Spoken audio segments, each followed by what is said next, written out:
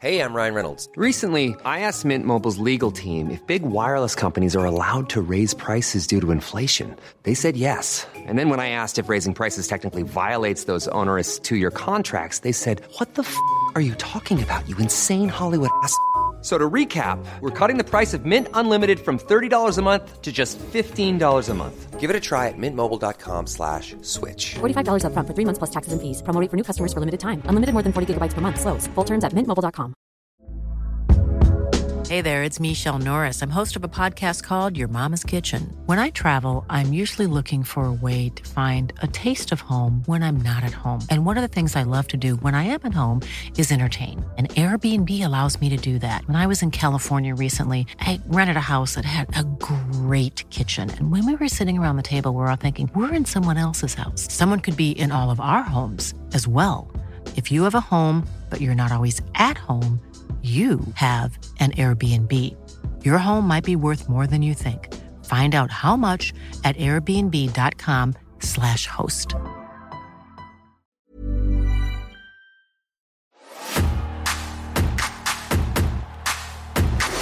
Why was the first thing I thought was, oh, is he wiping his arse for?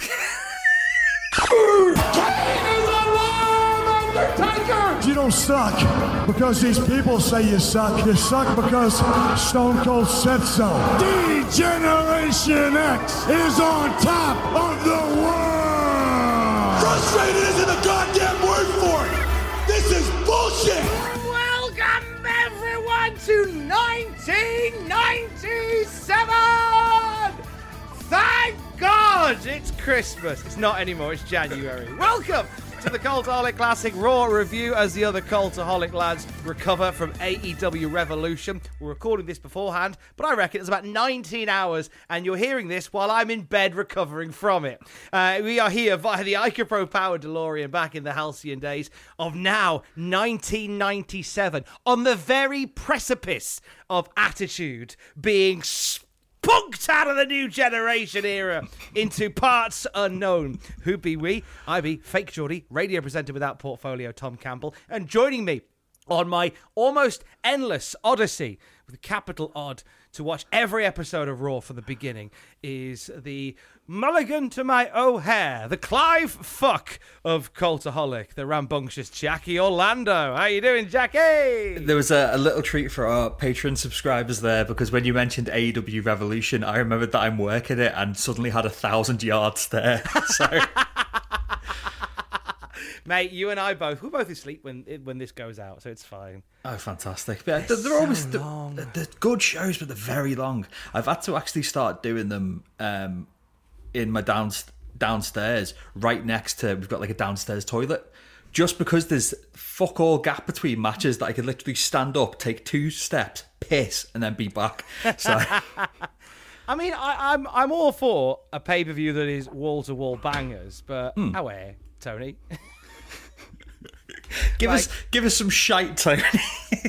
Tony, what you don't understand, mate, is that part of a pay-per-view is the shit matches in between, because that gives us all a chance to have a little piss, have a little calm down. But nope, just all 30-minute 5-stars. All right, I mean, it's a nice problem to have, but at the same time, fuck off. Oh. Anyway, how are you? I'm cromulent, thank you, Tom. How are you? I am also cromulent. I mean, this won't be on the Patreon or anything. This was a nice little sneaky thing for me and thee. So we always like to show how the sausage is made.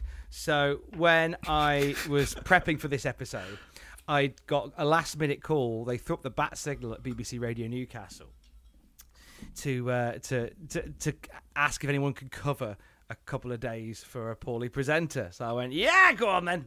Get in there. Let's go.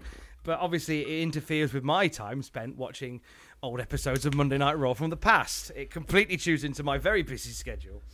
So what I did was I got in extra early on the Tuesday, about 3 hours before I started the show, because the BBC, the Newcastle offices, have these little solo working pods for like focused working. They're like little panic rooms, essentially. And I've always wanted an excuse to use them. So I had my lovely little coffee, I had my lovely little porridge, and I sat in one of the panic rooms and watched Raw from 1997. And I love the idea of important people from, because it's near the BBC Look North offices as well, where I was sat. I love the idea of people from BBC Look North just coming past and just seeing me watching Mankind versus Owen Hart and wondering what the fuck's he doing with one of our pods. We need them. But there'll be one person out of the team who'll look sheepishly left to right and be like, I was a big fan of Owen Hart, he was great, and then he'll fuck off. Oh, yeah. I mean, because I had the door shut, no one came in and spoke. But I like to think that they could have had a little look in and just seen, oh, it's an old episode of Raw from 1997. I bet it's for that brilliant podcast that he does with Jackie Orlando. Of course, the world-famous shitbag, which is our podcast. How dare you? This is at least listened to by 9 people. And I love all 9 of them with the full force of my heart. And there's a lot of force behind that heart as well. Oh my God, yeah. Right, so should we just throw ourselves into the job at hand, getting ourselves poised for 1997? I'm very excited, Tom. I'm very excited because it's 1997, and while the in-ring quality will go into the toilet, the ridiculous quality will go into the fucking stratosphere. It really fucking will. Now, in true New Year style, I'm just looking at my notes now, and I've written January 6th, 1996. Like every good kid does when they go back to school after Christmas and New Year off. I've forgotten how to write. I don't know how to write, Dad. Help me, Mother, and other parental units. So, January 6th, 1997, a massive year ahead in the world of wrestling, and Jackie Orlando is going to go through Dave Meltzer's briefs and see what pulls out in just a moment from the Wrestling Observer for this week. But some boring world news headlines. Number 1 movie in America for the first week of 1997 is Michael. Oh, is that John Travolta as an angel? It is John Travolta as an angel, sent to Earth to do various things, mend some broken hearts along the way. He's actually an archangel because he's an angel who's a bit of a dick. I really enjoyed Michael. I don't know whether you got a chance to see it. No, I've never seen it, but as soon as he said it, I was like, what the fuck's Michael? And then I just could see like John Travolta's little tired face. I was like, okay, it's that one. John Travolta sizing up a bull in a field and going, battle, which is a favourite moment from the film. Mixed to negative reviews, 36% on Rotten Tomatoes. Number 1, though, that's all that matters to the studio execs. Exactly. Number 1 this week, and that's all that matters, with a musical score by Randy Newman. Hey. Got a friend in me. He's an angel called Michael. Oh, he was the guy from Greece. Number 1 movie in the UK is Evita. Oh, okay. Don't cry for me, Argentina. The truth is, I never watched you. An American musical historical film based on Evita Peron, the life of Eva Peron, rather, which talks about her rise and fall, almost like a YouTube video, and her death at the age of 33. The music is composed by Tim Rice and Andrew Lloyd Webber. What a powerhouse that is.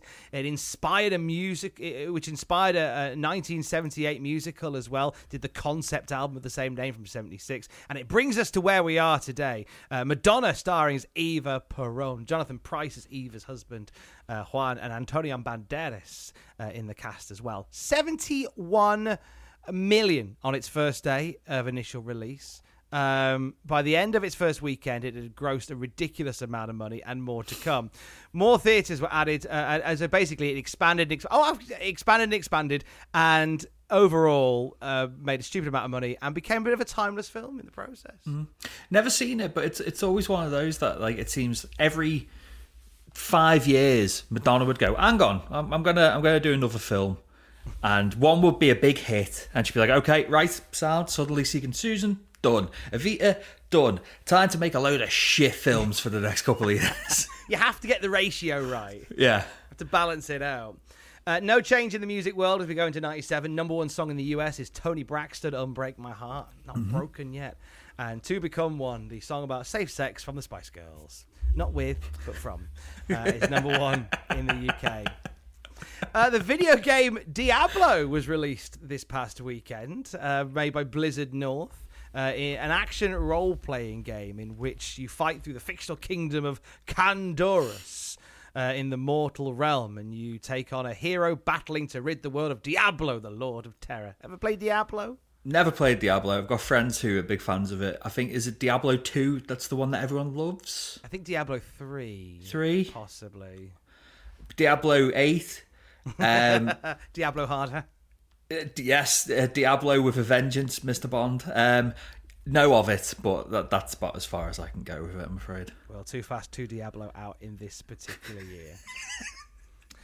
On the 6th of January, so on this day of episode of Raw, Channel 4 closes down for the last time. Now, what that means is, back in the day, you young whippersnappers, is that channels used to end at about midnight or 1 a.m. and you'd have the voice go, and that's the end of our programming here on Channel 4. We thank you for watching and we'll see you in the morning. Until then, good night.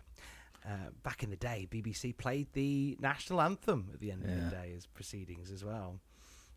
But they go 24 hours from today. Do you remember that feeling of staying up super late and being naughty and knowing you were up late because you had the end of Channel 4? I never saw the actual end crossover. What would happen for me instead is I'd wake up in like the middle of the night and be like, "Ooh, let's see what's on telly." Nothing. Okay, switch that off and go back to bed. So I never saw the actual handover, but I have seen just literally a blank screen and watched it for 4 hours. See, literally there was a point where there was nothing on TV, where there was nothing we could watch. The power of the radio at that point lived on. All you had, you bastards. This week in 1997, David Bowie performs his 50th birthday bash concert at Madison Square Garden, New York City, that features guests like the Foo Fighters, Sonic Youth, Robert Smith of The Cure, Billy Corgan of the Smashing Pumpkins before he bought the National Wrestling Alliance, Placebo and Lou Reed. What a lineup! I liked it, 90s Bowie. I'm surprised Nine Inch Nails weren't involved, because 90s he was just like, you know what, wazza, I like what these fellas are doing over here with keyboards and guitars and that, why don't you come be my friends, wazza. And he famously ended every sentence with wazza. He did after the 80s, before the 80s he was all kind of like sat on top of a bookcase looking terrified because he hadn't slept for a week. And in the 80s he was just like, do you know what, I've done all my cocaine, I'm just going to become a Cockney bloke. What a guy. That's the boring real world. But what was happening in the wrestling world, Jackie Orlando? Well, Tom, you'll be pleased to know it's a very short issue of the Observer this week. It was the 1996 Wrestling Observer Awards took up fucking so much real estate. So I'll just glance over them because, as we know, Dave is very thorough, and whether you like him as a source of news or not, you can't deny the fact that he's a great source as a historian. So for the Observer Awards 1996, we'll go for the big ones and then a couple of surprise ones. Best wrestler, Dave's mate, it's Kei Kobashi, innit? Kei Kobashi. Big kid too. Shawn Michaels was in second place. Mitsuharu Misawa was in third. Most outstanding wrestler was Rey Mysterio Jr., Manami Toyota second, Kei Kobashi third. Best babyface was Shawn Michaels. Best heel was Steve Austin, who was also, I think, best on the mic as well. Best feud was WCW versus NWO. Best promotion was New Japan. Best booker was Paul Heyman. As you'd expect for 96. Interesting one. Most underrated wrestler, Leif Cassidy. Okay. Go on, lad. Worst wrestler, you love this one, it's Loch Ness. Oh, Giant Haystacks getting a shoe in. God love him. I was so happy when he popped up so briefly on Nitro. Like, fucking Giant Haystacks from World of Sport as Hulk Hogan's next big monster to crush. And he's there going, I'm going to get you, Hogan. I love the logistics of it, him getting a phone call and be like, hello, Bischoff. Oh, fly me out from Doncaster, Cox. See you later. You're going to fly me out of Leeds, Bradford. I ain't going any further. That weasel, Hart. Hart. iconic giant haystacks promo that I feel like I watch on the regular. That weasel, ha! He's got 4 teeth in his head. He's the size of a fucking locker room. He's a big boy. And he looks like, God bless him, he looks like he stinks. Oh yeah, but it's one of these. I was talking about it with my mate the other day because the stupid discourse online about body shaming Eddie Kingston. And if you were to say to me, okay, you've got to pick on one of these men for a fight, Giant Haystacks or Batista, I'd pick Batista because I'd be like, Batista will flatter me. Giant Haystacks would fucking kill me. Look at him. Just a miserable bastard. I'd pick Haystacks because I feel like I could outrun him. No, you're locked in a small room with him. Oh, hang on. You've moved the goalposts there. Of course I have. I just want you to say you'd fight Batista. All right. I batter Dave Batista. Yes, I of don't course. care who gets. I don't care if that gets back to him or not. I'm not even bothered, mate. Yeah. My best friend Jeff Jarrett will protect me. Of course you will. The total non-stop arsehole. He is such a total non-stop arsehole. God bless him. So, a bit more from the Observer this week. We go to WWF News. And obviously the big thing, and we'll come up to it in Raw itself, it was the debut of Shotgun Saturday Night on January the 4th. Mm-hmm. Did you watch this? I did. I watched it as well. But before we give our thoughts on it, I don't know if you want to do it now or if you want to do it during the episode, but here's what Dave said about it. The debut of Shotgun Saturday Night on January 4th was largely a flop content and reaction-wise. The show didn't air live in his market, but the reaction was 100% negative by those who called and faxed, and strongly negative for that matter. So, in terms of the venue they ran the Mirage New York nightclub, drew 350 fans and made a $6,000 house, but they had talked about a 3,000 capacity for the show. They charged $20 to get in the door for a risque comedic show that wasn't funny, according to the reports we received. It really wasn't. It was Kinky John Fowler, wasn't it? Mate, if it had been Kinky John Fowler, it'd have got 5 stars as far as I'm concerned. But this audience is like ginger in my hand.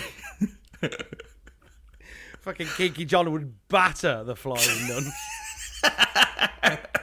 let me tell you this, brother love.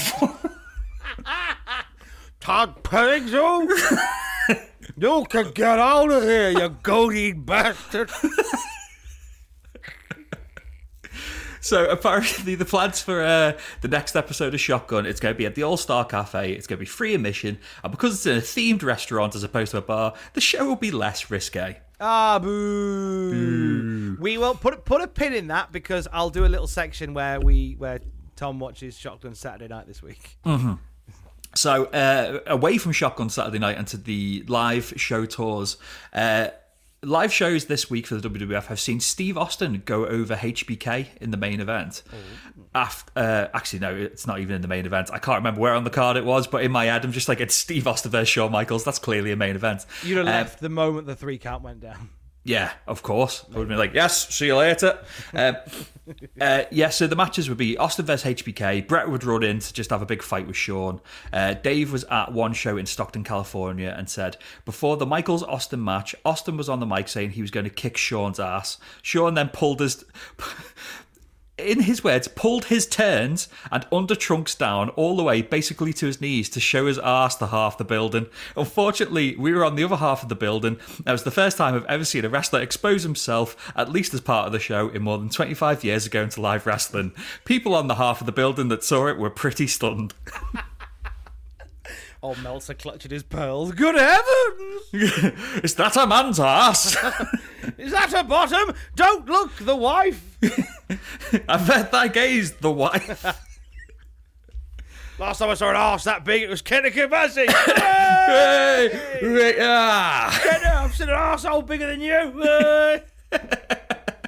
On his rotary phone. He had to go to a bank of phones to make that call in 1997. I've got to ring Kenny now. Kubashi, waiter. I can't. I was thinking of you because Shawn dropped his trousers. I thought, I was thinking of arseholes. It's Kenny Kabasi. I wonder how he's doing. Yeah, not bad. It's 3 a.m, Dave. What is that all you rang for? Yeah, just to make sure you know you're a cunt. Bye. In terms of people that Dave wouldn't call a cunt, also at the Stockton WWF show was Ken Shamrock, and he was literally mobbed by kids wanting autographs. Christ, do not do that to Ken Shamrock. He's known to fly off the handle.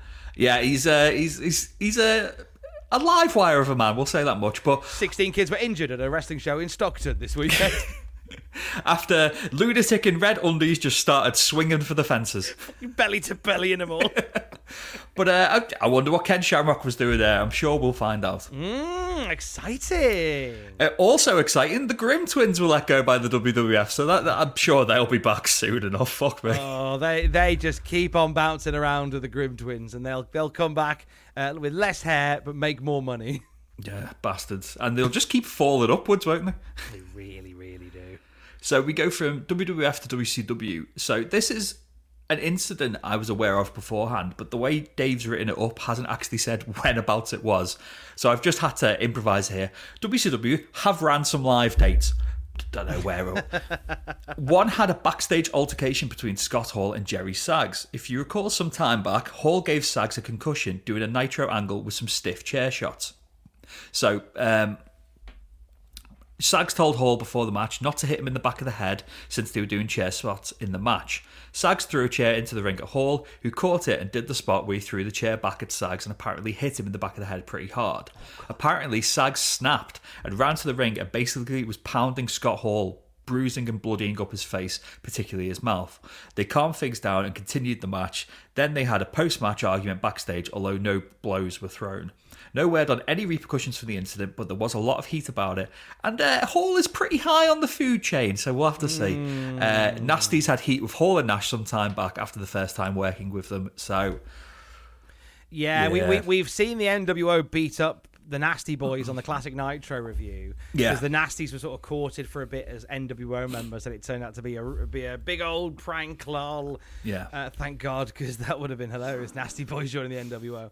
But I don't know whether he was injured during that, but there might be more to come from that. So I will keep tabs on any chair shots or any chairs thrown by Scott Hall towards Saggs. Because I know there was two separate things while doing research for a project which isn't out yet, but you've probably already figured it out. And there was like an errant chair shot one time, and then I think with this one it turns out that Saggs thought that Hall was taking liberties with him, but it was Nash who accidentally potatoed him or something, and he snapped and just thought Hall's doing that again and started punching him in the head.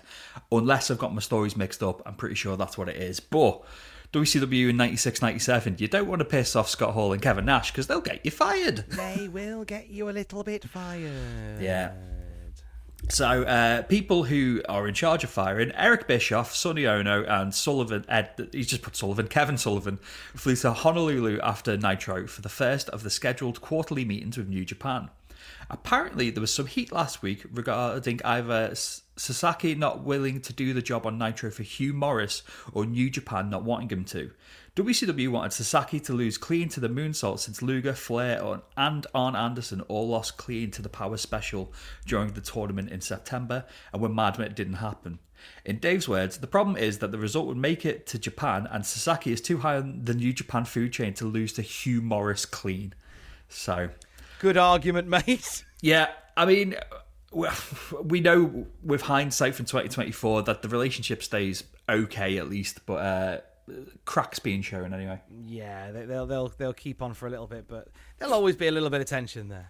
Yeah, going to New Japan itself, obviously it's January, so we've just had the January 4th show, and it was called the 97 Wrestling World in Tokyo Dome, and drew a reported 62,500 fans, which is okay, isn't it? That's not too bad at all. Yeah, so the highlights of it, Super Liger debuted, pinning Koji Kanemoto. Now, I believe this is when you put Liger into a SNES. Yes, it is. It's a 16-bit version of Liger. It is, yeah. Excellent. And for any of our North American friends out there, I say SNES. I don't say Super NES. I sometimes say Super NES as a kid, but SNES, isn't it? It's SNES. Yeah. Get over yourselves. But Super Liger debuted pinning Koji Kanemoto, and this is Chris Jericho in a mask. And it was meant to be... I remember reading this in Chris Jericho's first book. He was meant to be the kind of like... You know, the negative version of Jushin Liger, so where Liger wears red and has like a bit of a smile on his mask and black hair. Super Liger is silver and has like devilish teeth and has blonde hair. But this is the only time this gimmick will ever run because Chris Jericho could see fuck all in the mask. So Chris Jericho worked the Tokyo Dome. Elsewhere, Jushin Thunder Liger defeated Ultimo Dragon for the J Crown. He's got all the belts, so that's nice. And Shinya Hashimoto retained the IWGP Heavyweight Championship over Riki Choshu. And that's all the news. That's pre Wrestle Kingdom, isn't it? Because obviously, is New Japan would go on to do Wrestle Kingdom as their big January show, but we're not quite there yet, are we? Yeah, I think the first one. Well, hang on, when was it? It was 17 years ago. I think the first one was New Japan versus All Japan, the first Wrestle Kingdom, if I'm not mistaken. And then after that, it just becomes let's just have loads of big lads hit each other. So, which is a great time had by all. Oh yeah. It's a great time had by all. Anyway, 2 bonus sections before we get into Raw this week. We start with Tom and Jack watched the first episode of Shotgun Saturday Night this week. If you'd like to join us for this, by the way, some clever cloggins has uploaded all the episodes of Shotgun onto YouTube. So you can check them out on there because they're not on the network, but you can watch the full episodes of the early Shotguns on YouTube. The Mirage nightclub in New York City pays host to a WWF show like no other. Paul Heyman helped them choose the venue. Yeah, because imagine going into a nightclub at 3 in the morning, Paul Heyman's there in his floor-length leather duster, sweating his arse off. It would certainly turn me off. The aesthetics of it. Now, honestly, to me, it felt like if WWF had bought ECW in the 90s and did WWE ECW early. Yes. In terms of the aesthetic of it, it had a vibe of ECW. Yeah. In terms of the presentation of it, like the rabid nature of the show, the real like grittiness of it. It flies in the face of everything that WWF has been about to this point, which is making everything big and bombastic and making superstars. They've done something really down and dirty and gritty. Is this in response to WCW? Is this in response to ECW? Or is it in response to both? I think both. And it's weird looking back at it as well, because if you haven't seen it out there in audio land, come to me. It's a black ring canvas with yellow ropes. It's NXT before NXT, basically. Yeah. But it just, like you said, I always go on about how I like it being a living organism. I like it when it's a bit rough around the edges. I loved how this looked. Absolutely loved it. And the atmosphere was brilliant. They clearly just went, let's get a load of New York smarks in who are just going to probably be half pissed. Let's give them just a good night of wrestling. But this was stark compared to the other WWF of 96, 97. This should have been what NWO Nitro looked like. Yes, 100%, yeah. They'd have had me at hello if they'd gone to welcome to NWO Monday Nitro and it was this. This is what Tony Khan's Ring of Honor should look like. Yeah, very true. As opposed to just sort of like it's got WWE CW vibes now as Ring of Honor. It should look like this. It should be in sort of smaller, cheaper venues, and they should just pack it out. It'd be great. Yeah. They are presenting a more edgy product for that reason. Todd Pettengill has grown a goatee. He looks, he's gone from being, hey, I'm slick back Todd Pettengill, to he's got a buzz cut and a goatee and he's wearing leather trousers. It's like, what happened here? He's been told he needs to be cool now. So he's like, oh, I guess this is cool. Bye, mullet. Presenting an edgier program, of course, the first tag team that you showcase is the Flying Nuns, which is a team comprising of... I thought I wrote down their names. Mother Angelica and Father Smucker. Sister Angelica and Mother Smucker. Sorry about that. Sister Angelica, that makes more sense. Sister Angelica and Mother Smucker. This is the Headbangers. It is. Smash and Thrasher. In a weird nun gimmick, they show them leaving the monastery. It's the big church in New York. They show them leaving the church, and they filmed it in one go.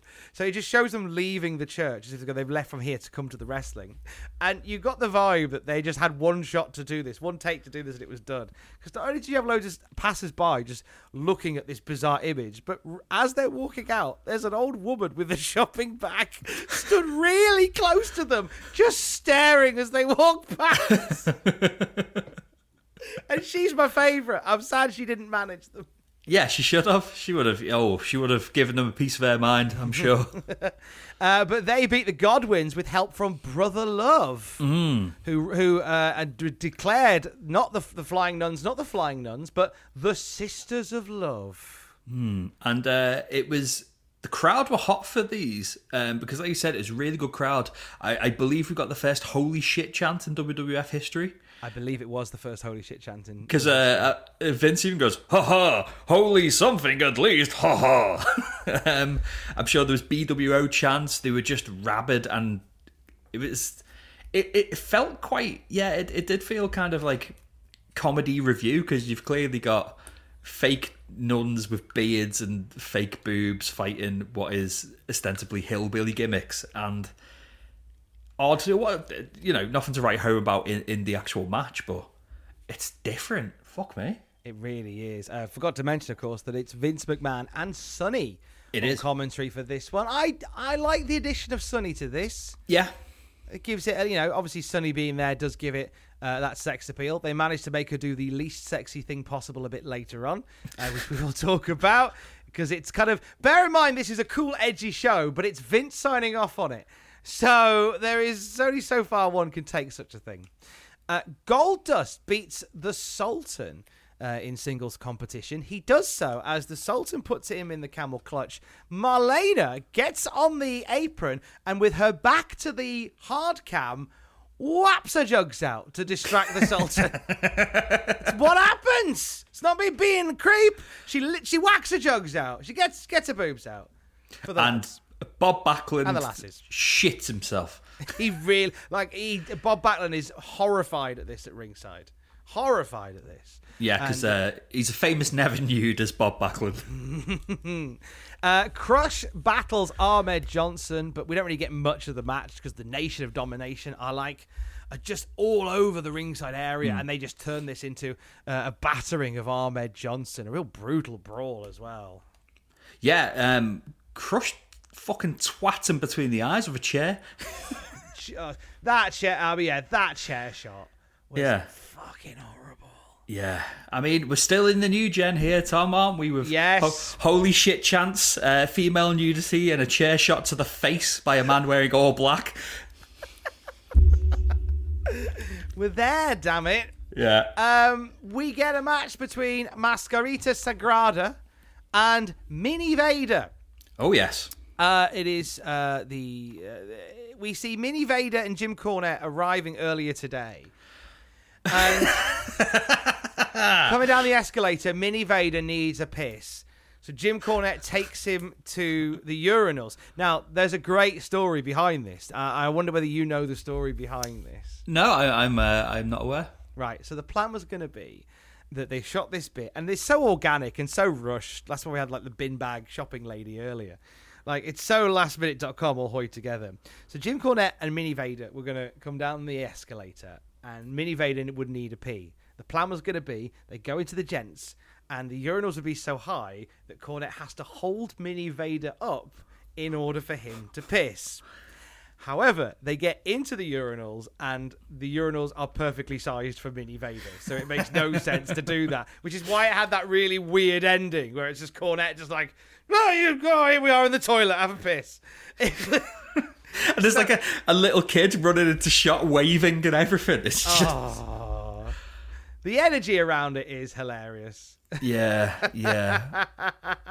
But never mind the energy of that, Tom. Is it time to see the least sexy thing of all time? It is indeed, because it's during the opening of this match that they bring Sonny into the ring to serenade and dance. Well, she's dancing for Sagrada Jr., because one of the biggest songs of the last year was Los Del Rios, the Macarena.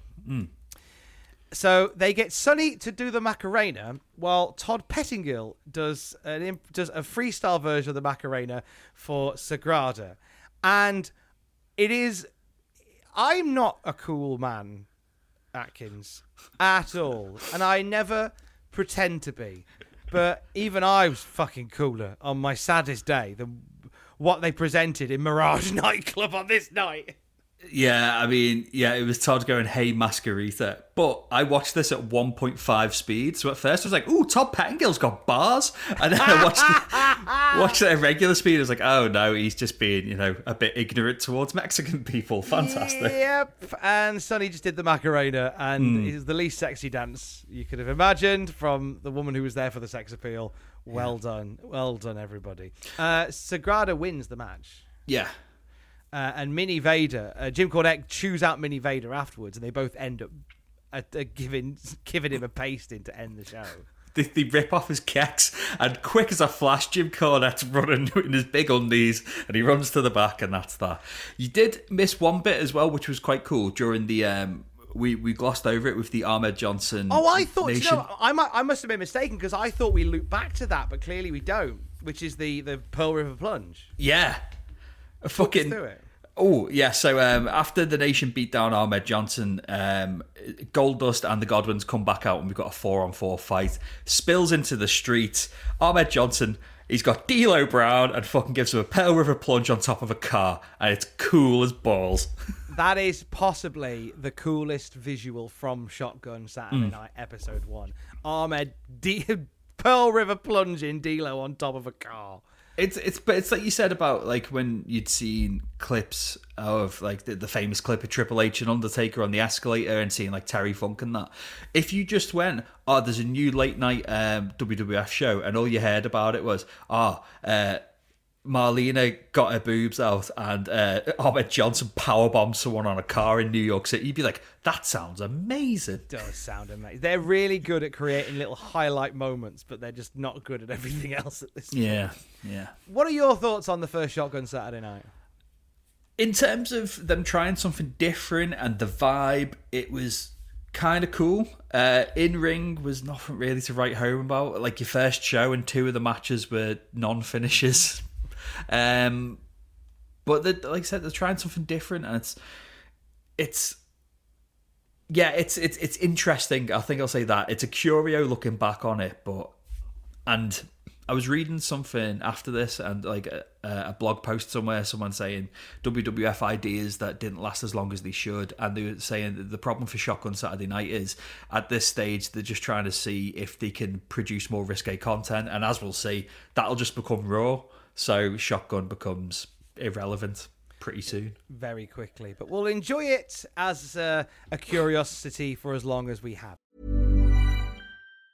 Planning for your next trip? Elevate your travel style with Quince. Quince has all the jet-setting essentials you'll want for your next getaway, like European linen, premium luggage options, buttery soft Italian leather bags, and so much more. And it's all priced at 50 to 80% less than similar brands. Plus, Quince only works with factories that use safe and ethical manufacturing practices. Pack your bags with high-quality essentials you'll be wearing for vacations to come with Quince. Go to quince.com/trip for free shipping and 365-day returns. Quality sleep is essential. That's why the Sleep Number Smart Bed is designed for your ever-evolving sleep needs. Need a bed that's firmer or softer on either side? Helps you sleep at a comfortable temperature? Sleep Number Smart Beds let you individualize your comfort, so you sleep better together. J.D. Power ranks Sleep Number number 1 in customer satisfaction with mattresses purchased in-store. And now, save 50% on the Sleep Number Limited Edition Smart Bed for a limited time. For J.D. Power 2023 award information, visit jdpower.com/awards. Only at a Sleep Number store or sleepnumber.com.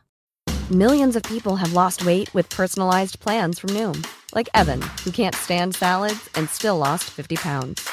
Salads generally for most people are the easy button, right?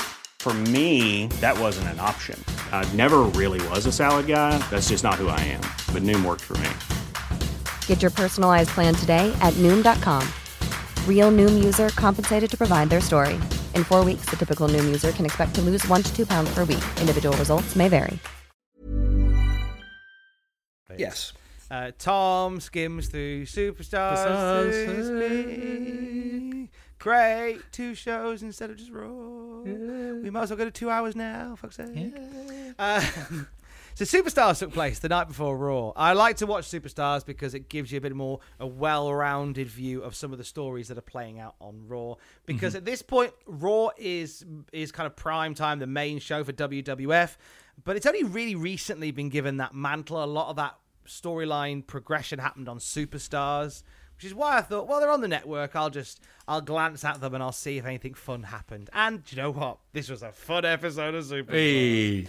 Doug Furnas and Phil LaFon faced Cibernetico and Pierroth from off of Mexico. Fuck off. That sounds class. In what feels like a rib on JR, Mil Mascaras is on commentary, sounding bored and confused. Because JR did an interview with him last week and Vince very verbally slammed it for being crap. Yeah. So I think this is punishment. Cibernetico, the match ends. It's not a bad match. It's not a bad match. Cibernetico, however, brings the match to an abrupt halt. He pulls the ref in front of Doug Furnas as he's diving. This leads to the ref disqualifying Cibernetico and Pierroth and giving the win to Furnas and LaFon. Furnas and LaFon leave celebrating, and Pierroth and Cibernetico get on the mic and scream in Mexican, apart from when they tell the crowd to sit down, dogs. But they're sizing up Mil Mascaras. They're giving a bunch of shit to Mil Mascaras, and Mil is promising he'll settle it at the Royal Rumble. Well, they're building. You can't blame them. Work is going to work. They are going to build. Flash Funk beats Salvatore Sincere. Flash Funk's brilliant, for fuck's sake. What's wrong with everybody? Yeah. The Sultan didn't get a pair of tits in his face. He got just Matt Hardy instead.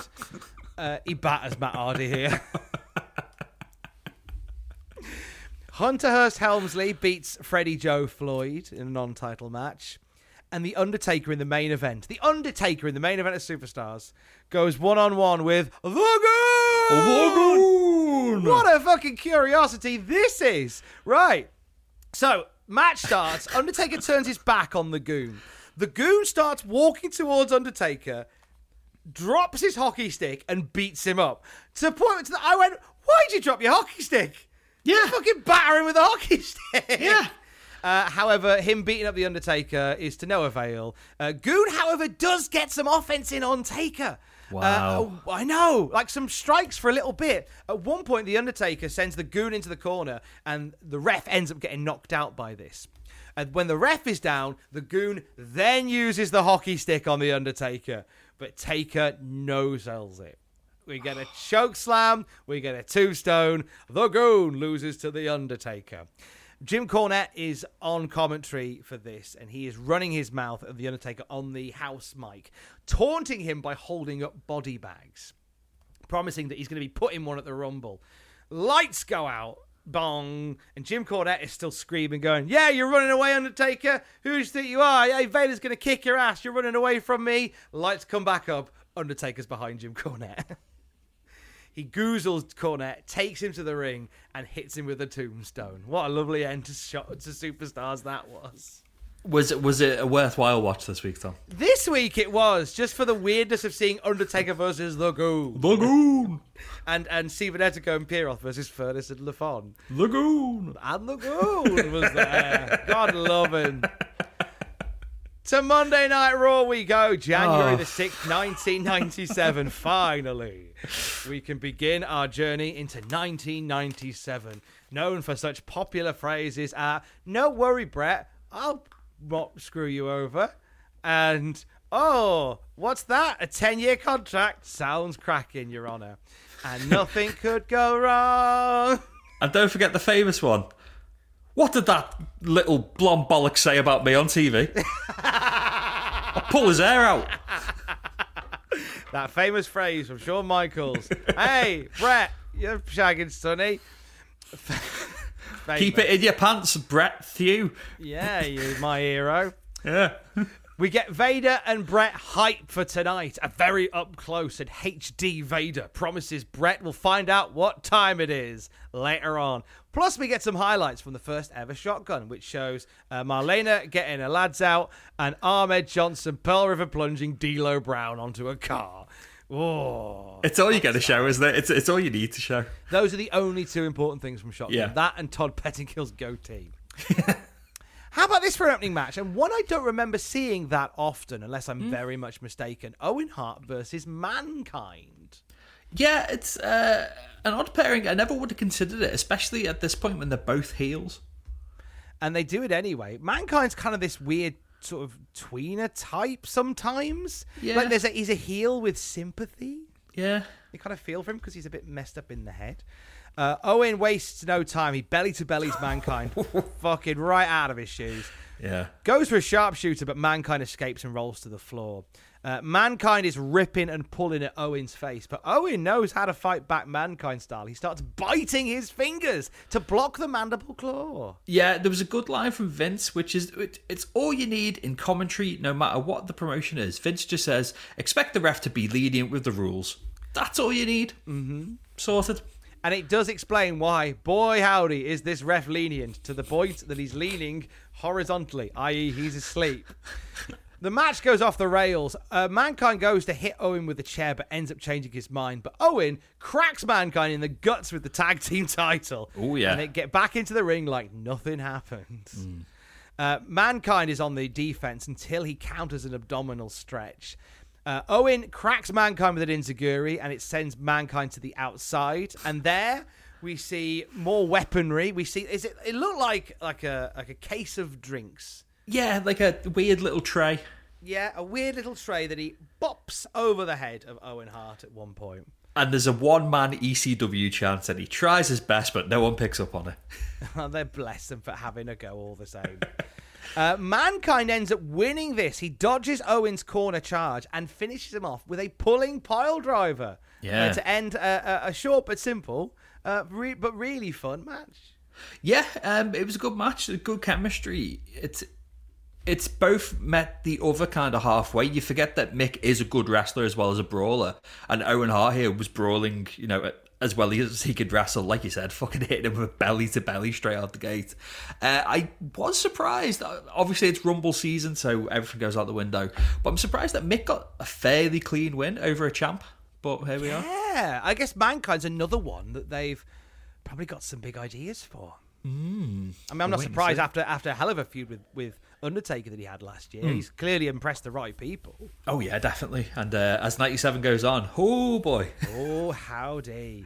Shawn Michaels and Jose Lothario are backstage with Pete Lothario, Jose's son. Bless him. His hat's too big for his head. We'll have to tell our good friend Aidan Gibbons about this, because Aidan Gibbons has this weird rule that Pete is a horse's name. So if we tell him that there's a fella in a Stetson called Pete, he'd be like, no, Pete is a horse's name. He won't believe us if we tell him. He won't. They won't believe him. Jose is feeling much better after he suffered from a bout of camera-in-the-face itis. He's determined to be in Shawn's corner for the Royal Rumble, and Pete Lothario, his son, is there as well, as I say, in the aforementioned big cowboy hat. Pete says a weird line. I've been assisting my dad in every way possible. Why was the first thing I thought was, is he wiping his arse for?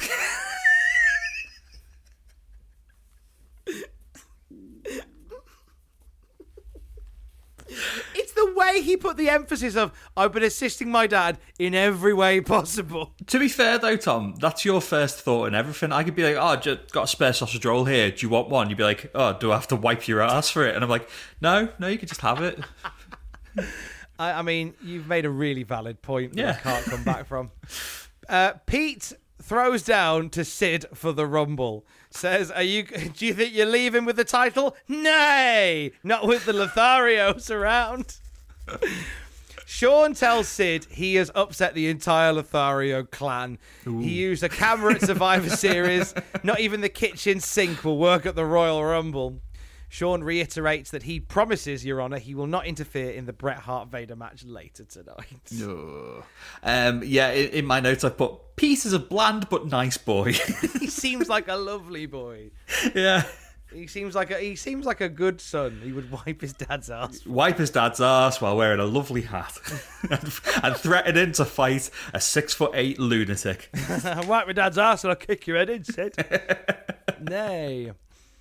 We get a recap of Shotgun Saturday Night. We've talked about it. The Ahmed beating up the Nation, Pearl River plunging D'Lo, Marlena getting a Chebs out, the Flying Nuns debut, and the brother love assist for Mother Smucker and Sister Angelica. I am glad that I watched Shotgun at 1.5 speed, because even at that speed, Brother Love's promo still fucking dragged on. Jesus Christ. But he loves you. There's something I know Bruce Pritchard works for WWE, but I think there's a quiet general belief that should things change and should he move on from WWE in whatever capacity, then the excitement is those Something to Wrestle With episodes are going to be really good again.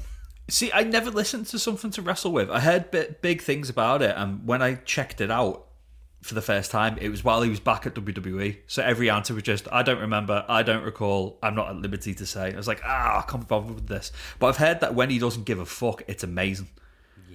Yeah. I think some of the earlier episodes are really, really good. Really, really good. Diesel and Razor Ramon are taking on Doug Furnas and Phil LaFon. Honky Tonk Man is on commentary for this one. Oh, hello. Hello, Wayne. A big Wayne Ferris, who has been revealed as DLC for 2K24. Oh. You lucky thing. He is in, and I'm not making this up, the Post Malone and Friends pack. Of course, yeah. Along with the Headbangers. Hey! It's basically the Shotgun Saturday Night pack. We were saying before, imagine going into a nightclub and seeing Paul Heyman. Imagine going into a nightclub and seeing Post Malone, the Headbangers, and fucking Honky Tonk Man. You turn and leave. I turn and go straight in for more. You do a little 360 and be like, cool move. Jerry Lawler gives us something topical. Harry Helmsley died over the weekend. He was the American real estate billionaire whose company owned the Empire State Building, among a series of New York hotels. It's a mad claim, that, isn't it? I'm just like, I have some nice plants and a cat, and he's just like, yeah, I've got the Empire State Building. It's like, well, fuck me, I guess then, yeah. Just gonna put the rent up for a laugh. Dickhead. Diesel and Razor isolate Doug Furnas until he dropkicks Diesel into the turnbuckle. I should mention that the reason that Jerry Lawler mentioned Harry Helmsley, just so he get the line in and go, well, Hunter's expecting a windfall. That was reason. He wasn't just being weird. Yeah. He is normally weird. Phil LaFon, a House of Fire, almost turns the tide for Doug Furnas, who gets a shoe in. The match completely breaks down. It ends up with Furnas and LaFon double clotheslining Diesel over the top, and then winning with a combo move. It's a diving clothesline. Yeah. And then I want to say either a sunset flip or an O'Connor roll off the back of that. Jack Atkins with your almanac of graps, your grapmanac. What would you have said that was? It felt like a sunset flip, but it also didn't feel like a sunset flip. Is it a jackknife pin? It could be a jackknife pin. Yeah, because it's the actual offensive move. It's part heart attack, part doomsday device, but then, like you said, just into kind of pinning predicament. Because what happens is, you've got LaFon holding the legs, and Furnas coming off the top with a clothesline. And then, so fake Diesel goes down, but he falls down over Furnas's knees, who's holding his legs, and then he rolls forward into a pin, and now you've said it, I think it's a jackknife pin. Thanks. It's a weird offensive move. I think it looks cool. Hello, Dave. Your days are numbered, cunt. Get Kabashi on him immediately. His time's up. Plans have changed. What did you think of this match? I enjoyed it. I thought. I think Furnas and LaFon are very capable wrestlers. Do they excite me as wrestlers? No. Sorry. Like that. It feels like they should have gone to WCW because it's more gimmicky in the WWF at this moment in time, whereas WCW, you can just kind of get on being a good wrestler and then figure out the rest later. They need something. They need a manager. They need an actual gimmick or something. Because like you said, very good in the ring. First half of this match, it was a bit boring, but when it got to like the vinegar strokes at the end, as we like to say, it really picked up. But all I'm saying is Glenn Jacobs, fuck me, the size of him. He's a big boy, isn't he? He looked amazing, and Jerry Lawler and Vince McMahon were just like, oh, look at that big muscly boy, isn't he great? Yeah, Razor's there too, but look at Diesel. Oh, fucking hell. Oh, look at the tonnage. Look at the mass. But Honky Tonk Man has said, whilst they are very good, he's not picking Fake Diesel and Fake Razor to be his clients, as he's looking for the next greatest Intercontinental Champion of all time. So he shot down Hunter Hearst Helmsley, Mark Mero, Steve Austin, Fake Diesel, Fake Razor, Bret Hart at this point as well. So I presume who he's going to get is going to be brilliant. It'll be the best wrestler of all time, Tom. Clearly the best wrestler of all time. If he shot down all those brilliant people. Yeah. We get a recap of the end of last week's Raw, which had Marlena getting knocked down, courtesy of Helmsley, Goldust, and some chaos at the top of the ramp on Raw, and then we get another shot of Marlena getting her top bollocks out on Shotgun Saturday Night. This is clearly the best part of the show, not even lying. Yeah. Next week, it's Mark Mero and Goldust versus Lawler and Hunter. Tag team shenanigans. Bret Hart is backstage. He starts running down Shawn Michaels, as was the style at the time, telling him to stay out of his way later on. And just as Bret starts talking about Vader, Sid's music hits, and Bret looks livid that he's been cut off here. Now, for a long time, I've been thinking Bret just is crap at timing and stuff. So he's just a victim of being on a live program. But the more I'm seeing it, the more I think this actually might be a masterfully woven story, which is just designed to make Bret Hart look like a man out of time by having people cut him off constantly and just constantly being pushed over for the sake of somebody else and his mic not working and all this stuff. I really want to believe this is a really cleverly woven story, but unfortunately with the players involved, I think it's more of a happy accident, but it's working all the same. If it works, it works, Tom. If it works, it works. It is working, I think. He's cut off because Sid's doing an interview. Oh, God. So, Jim Ross is conducting it, and his music is playing over the top of it. This is a great trope. I'm so glad we keep doing it. No, don't forget the rest of the trope as well. Sid's not wrestling tonight, but he's in full gear and he's wet. Of course, soaked wet, title on, just his pants and his boots. Sid is asked by JR if he's intimidated by Shawn Michaels and the Lothario family, and Sid says he is intimidated by nothing. He says the ring is the dying field. And I thought I'd misheard that because I've written it. He's like, he calls the ring a dying field.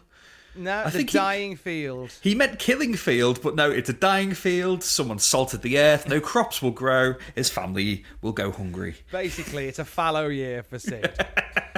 I watch Raw with the subtitles on, just in case I miss any little nuggets on commentary as I go. And he says this is a dying field. Inside here, you have to kick or take a kick in, and all that. But the subtitles say in Syria. So I had to. I kind of was half watching at this point, and I saw Sid, what I believe, talking about Syria. I was like, he's not talking about Syria. It turns out it's a mistake on the subtitles. In case you watch it with subtitles on, he's not talking about Syria, and he is definitely saying dying field though. Yeah. Right. The day I was born the man. Wow, poor Mrs. Sycho. Congratulations, it's a man. She's like, all right, we'll call it Sydney. I hear he came out soaking wet in his trunks with the title belt on. Laughing. Just laughing maniacally. He's going into San Antonio with the odds against him, knowing he'll walk out the man regardless. I am the master and the ruler of the world, etc. What did you reckon of Sid here? It's the usual... It was shite, but because it's Sid, it's so entertaining and I loved it. Like, he's saying, I will walk in the man, and then he stops and does his, like, laughing face and then continues, and I will walk out the man. I still really like his catchphrase. He's still really over. They're doing something different with his presentation in interviews.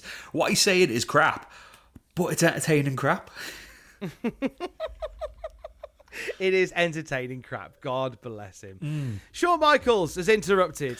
He's got Jose Lothario with him. Shawn's doing comms on the next match. He basically ignores Sid and he does a striptease on the announce table while Sid laughs like a mentalist in the ring. He starts waving at him like an excited toddler, like, hello. Hello, Shawn! Shawn Michaels, who's dressed like a cartoon drug dealer. He's got on a black trench coat, jeans, sunglasses, and long hair, and he's trying to take his dick out. It's like, what the It's a look. It's mental. The story has been that Sid hasn't apologised for giving Jose Lothario a case of camera to the headitis. Yes. And Sid says, all right, I apologise. Not for what I did, but for what I'm going to do to you at the Royal Rumble. Classic heel line. I don't mind it. I didn't mind it either. It was good here. And Sid wanders off. We come back for our main event of the evening. It is Bret Hart versus Vader. Ooh. We get a recap of Cornette getting tombstoned by The Undertaker on Superstars before we get into it. And this match is a scrap from the off. They both fight outside and Vader gives Bret a pummeling. Yeah, before he even kicks off, Vince says it's all about attitude and you'll find it here in the WWF. And here's a man with bad attitude, Vader. And then, like you said, they're just teeing off. See, I heard him say, it's all about the new generation. It's all about the new generation. Here's some woman's tits. Yep.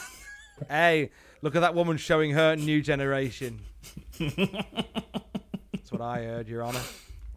Austin is watching as we go to break, and Vince nearly creams his kecks at this. Oh, who's Austin? Like, mate, you book the show. You know he's here.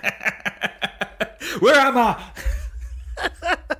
Vince, you hired him. I mean, this is the same guy who walked into a creative meeting and said, "Who the fuck hired Raven?" So actually, I can't imagine that he forgot that Austin was there. Yeah, and the man who ate burritos every day and didn't have a fucking clue what a burrito was because he thought they were just called meat wraps. God, he's a monster, allegedly. Bret gets the knees up on a moonsault from Vader that just gets him back into the fight. But before that, Vader just fucking clattered Bret into the break. He does a Bret's rope splash onto Bret for a 2. Imagine doing a splash off Bret's own rope onto Bret. Would that be more powerful or less powerful? Oh, I don't know. It's like when The Rock would hit Austin with a stunner. It would be powerful enough, but not quite as good as, you know, the on-brand version. Before we talk about that moonsault, though, I have a bone to pick with Earl fucking Hebner. No, your favourite referee? Oh, my favourite referee. Who, let's say, as a referee, he's doing his job well. In kayfabe, though, he's the shittest ref ever. Because Vader's going for the Vader bomb, and Earl's fine with that. Vader goes to the top rope. Earl gets on the apron and gets in his face. He's like, get down right now, and gives the advantage to Bret Hart. And I'm just like, fuck off, Earl. Fuck off. He's talking to Vader like I talk to Pablo, my cat, when he jumps on the oven. Oh, get down. You get down, you little prick. You little tinker. Stop trying to cook yourself. You'll have no yogurt for a week, you little shit. But Dad, I like yogurt. Well, there's none of it. This gravy train's empty. Oh, I like gravy too, though, so that's fine. Earl's. This is we've talked about this a few times, but I think it's a really good point that you bring up that I think bears repeating from the Jack Atkins School of Wrestling Thoughts and Editorial. Earl Hebner is a shit referee in kayfabe. Yeah. Always getting injured, always missing key moments. Always interfering, putting his hands on talent, showing bias. Yeah. Yeah. He's worse than Nick Patrick. He is, but at least Nick Patrick was, clearly on the take. There is that. Very true. Yeah. Bret crossbodies Vader, and they both fall to the outside of the ring. Yeah. They continue fighting outside, and then Sid turns up, and it looks like he's going to do a run-in, and then he looks straight into my soul, i.e. straight down the lens of the camera, and goes, come on, and, takes the cameraman for a walk. It was like the Batista Ric Flair angle, but better than the Batista Ric Flair angle. As he's doing that and he's, sexing you with his eyes, in the background you just see Steve Austin fucking pelted to the ring. And the Steve Austin bit is fabulous because there's so much going on here. Sid's kidnapped a cameraman. The ref is arguing with Vader. And then if you just blink and you'll miss it, look in the distance. You've got to drink it all in. a bit like a Manet painting. You've got to drink it all in. Because in the distance you can see Steve Austin hitting a stunner on Bret Hart. Fucking, it was brilliant. I loved it. It was very rare do you see the stunner outside the ring, unless you're playing one of the 2K games. Oh, definitely, yeah. It was nice to see. This led to Vader giving him a bloody old Vader bomb back in the ring and picking up a win over Bret Hart. Yeah. Massive win for the guy who wasn't good enough to headline his own pay-per-view 2 weeks ago. And we need to mention as well, Sean was on commentary for this and he was fucking tearing Bret Hart a new one. Yeah. He was saying that Bret Hart doesn't know how to dress, which is true. Bret Hart's a terrible dresser, but so's Shawn Michaels. Have you seen the state of the man? But he did put over Vader at one point really well, because Vince McMahon was saying, Bret Hart needs this win. And Sean's like, well, yeah, he doesn't need a loss, does he? He's like, yeah, but the momentum, Bret Hart needs the momentum going into the Royal Rumble. And Sean's like, yep, so does Vader. Vader's massive. He could win it too. And I was like, fair fucks to you, Sean. No, actually, no, I love Sean. But I will argue that he's not putting over Vader. He's just shitting on Bret. True. It's a backhanded compliment. It's one of them where, like, Sean famously didn't want to work with Vader. Yeah. So all of a sudden, why is Vader all of a sudden Sean's favourite person? Is it because he's beating the shit out of Bret? More than likely.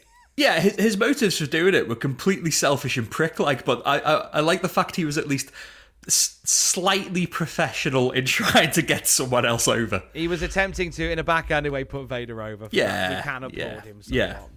Let's go backstage. Sid has that cameraman and he's taking him into a locker room and he's there holding by the throat. Poor old Pete, I'll do anything for my dad, including wipe his arse, Lothario. And Sid then puts Pete in position, power bombs him onto the table. The fucking table doesn't break. Ooh, yeah, it was like a proper decorator's table as well. It was covered in paint, old butties. It looked rough. Jeez. A 9-year-old Matthew Gregg goes, I'll be a good idea for a future bit poll. Let me tell you something, pal. I've had a vision of something called YouTube. My God, if Matt had invented YouTube, he wouldn't hang out with the likes of us. No, definitely not. Actually, he probably still would. I think the money would have got the better of him by now. Talking of the money getting better of him, not only did Sid hit a powerbomb on Pete, he had the WWF title on the entire time. Of course he did. I like that he wears it. I'm trying to think. I was thinking when I saw that of wrestlers that just always wore the belts. And there's one that springs to mind, and it's a really deep cut. It's Rock Superstar Chaos from XPW. I think he was XPW TV champion, and he wore the belt through his entire matches. Oh, into that. I know, right? It's great. Yeah. And I want Sid just to wear the belt all the time. Well, he's got no trousers to hold up, Tom, so it doesn't mean anything. There is that. Poor Pete, he has been powerbombed onto a painter's table. It hasn't broken, but his fragile body may have done.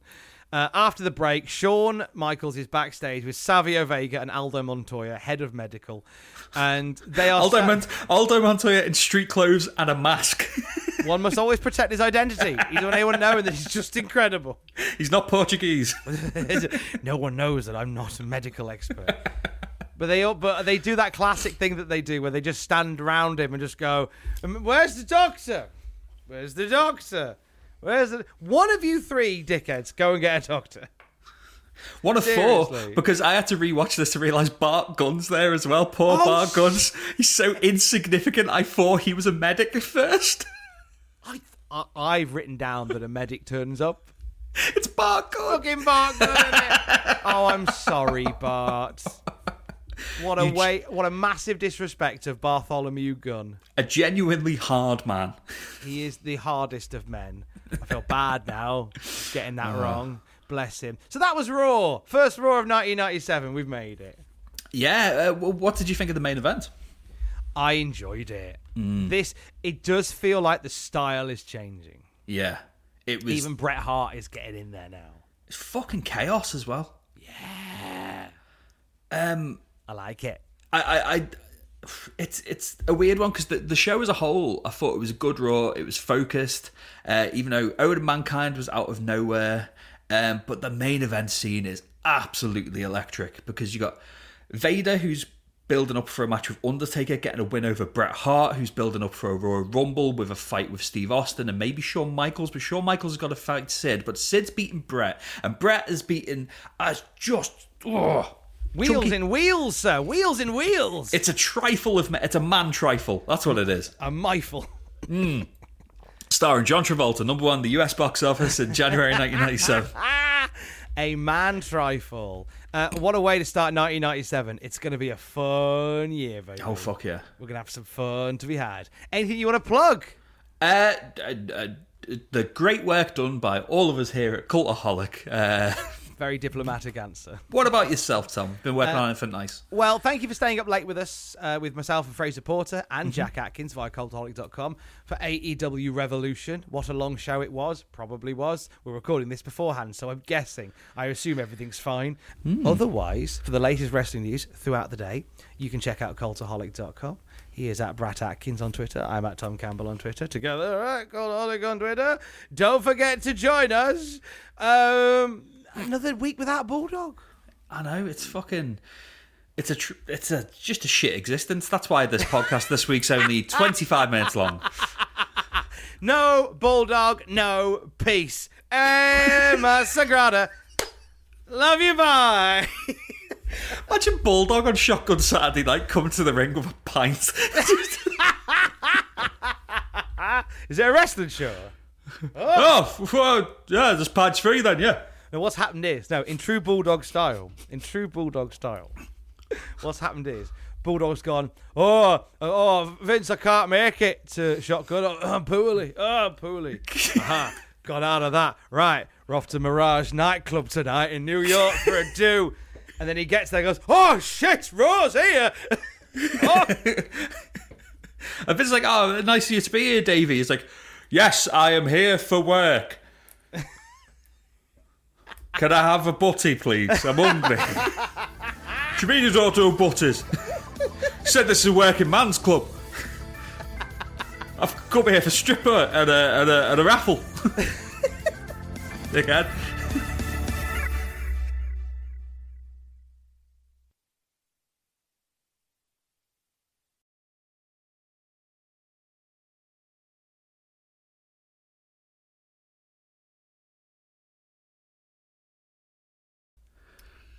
And we wish you a very good night here from all your friends at the Cultaholic Classic Raw Review. It's 1 a.m. Sleep tight tonight.